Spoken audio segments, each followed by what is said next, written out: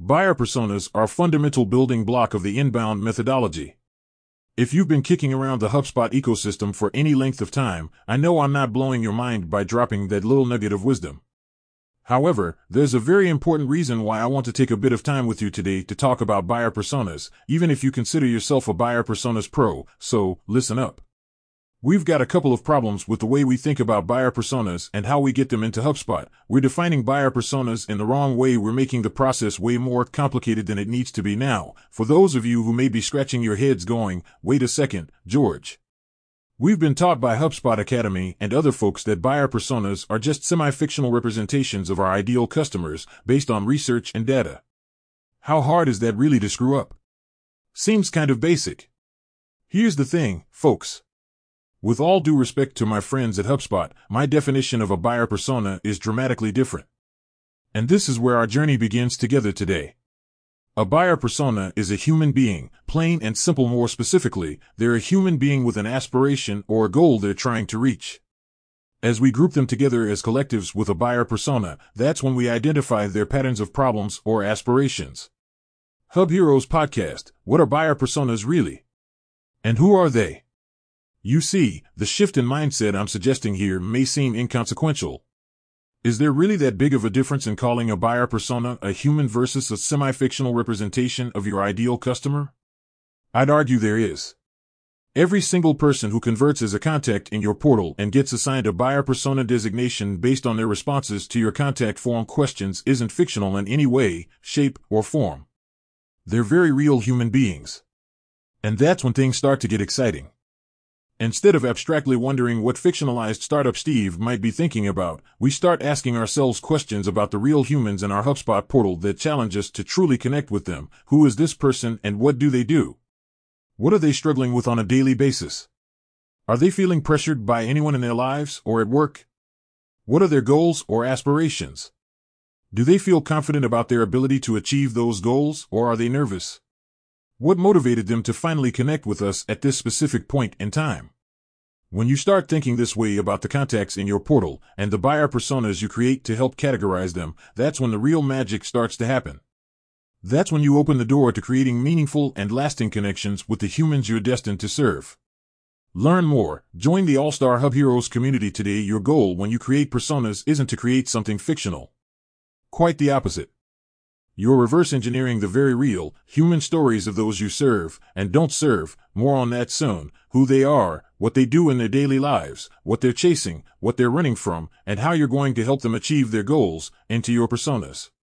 Of course, we then need to talk about the other elephant in the room, right? How freaking long it usually takes to create buyer personas. If they ever get done to a usable state in the first place. When did creating buyer personas become so complex? Here's something that blows my freaking mind. I think we can all agree that buyer personas are a mission-critical part of the foundation you need to establish for any inbound-based marketing strategy, right? But there are so many books and tutorials and videos and dense online guides out there on the topic that the very idea of creating buyer personas can seem crazy complex. You've got to have internal conversations with stakeholders across different teams. You need to interview ideal customers who fall into the persona buckets you've identified. You need to do research and collect data to validate your findings. Heck, you may need to go through a formal voice of the customer exercise. Then you've got to create a PowerPoint presentation to present your recommendations internally. You need to integrate all of the feedback you've received on that work. Then you'll create another presentation with the revised personas, and then maybe 6 months to 2 years later, you've got fully baked out personas you can finally use. Assuming, of course, nothing has changed about your business or product strategy.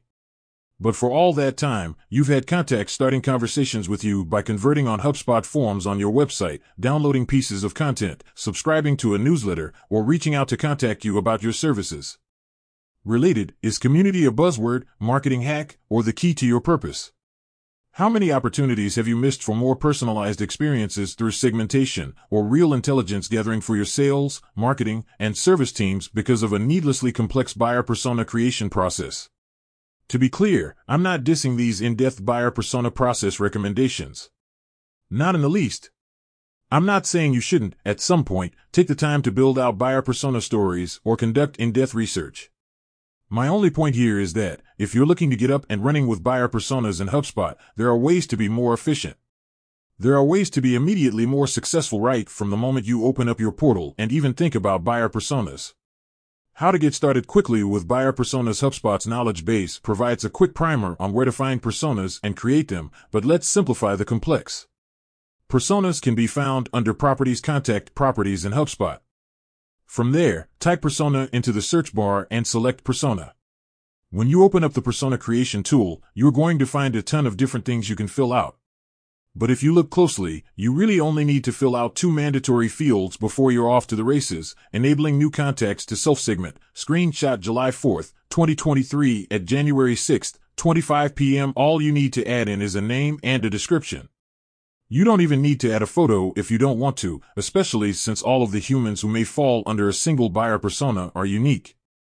When it comes to your name, you're going to want to include 2 things, whether or not it's a positive persona or a negative persona: a name that is a clear description of the key characteristic that differentiates them. For example, screenshot July 4th, 2023 at January 13th, 01 p.m. For each of these, you can quickly see if they're positive or negative, as well as the identifying characteristic that differentiates them the most. In the example above, it's all about who they are or where they work. The internal description you set can provide a little more detail about your persona. For example, Barry is the owner or key decision maker at an SMB company with 5 years experience. He's looking for help with HubSpot for his business.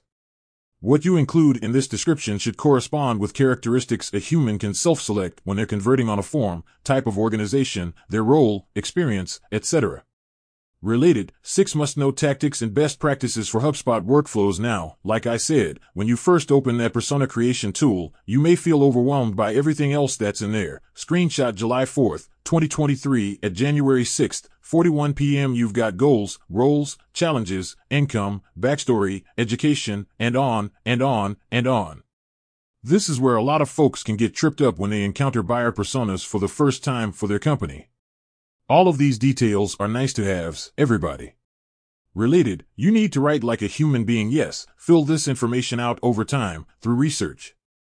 But by no means do you need to know that renter Regina lives in Duluth, Minnesota, with a high school education and an average income of $65,000 per year in order to get up and running with your persona.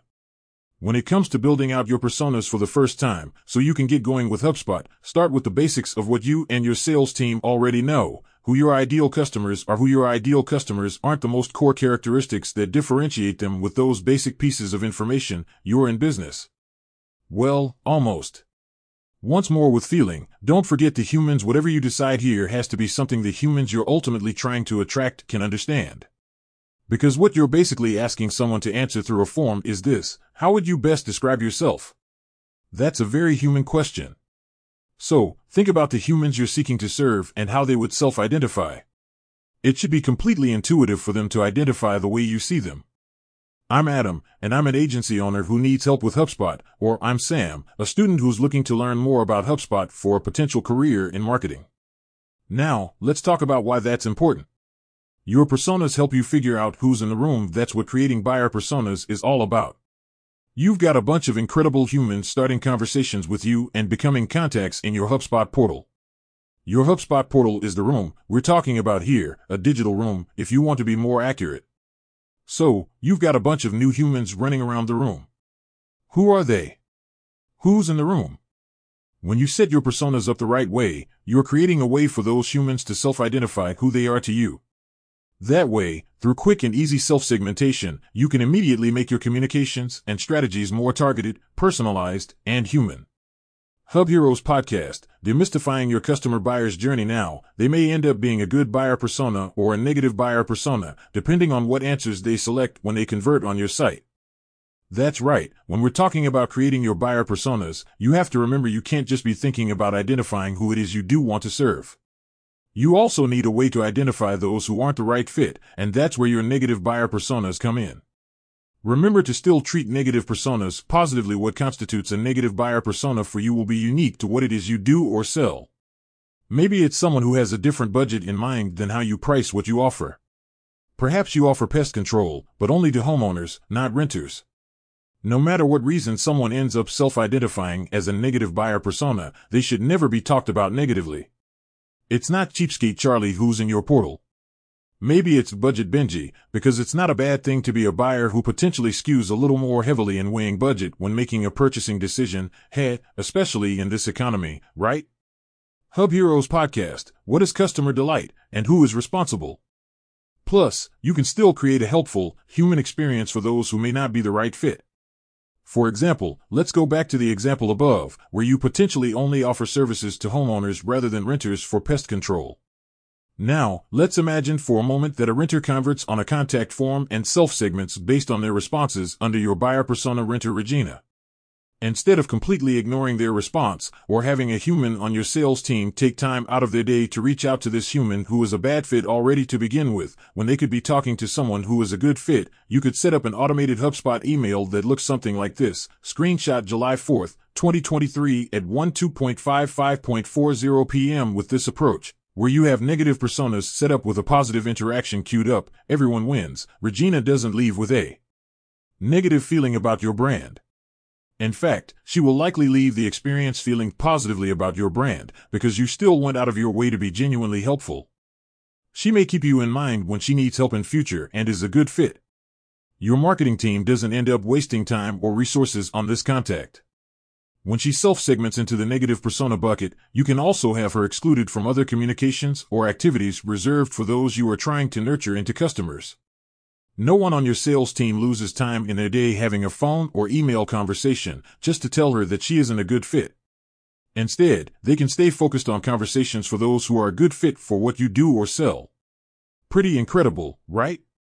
This is just the beginning when it comes to your buyer personas. What you've learned here today is what will get you into HubSpot and moving with buyer personas so you can be more effective faster with your inbound activities. Because the quicker you can empower the humans contacting you to tell you who they are, the quicker you'll be able to get laser focused with your efforts.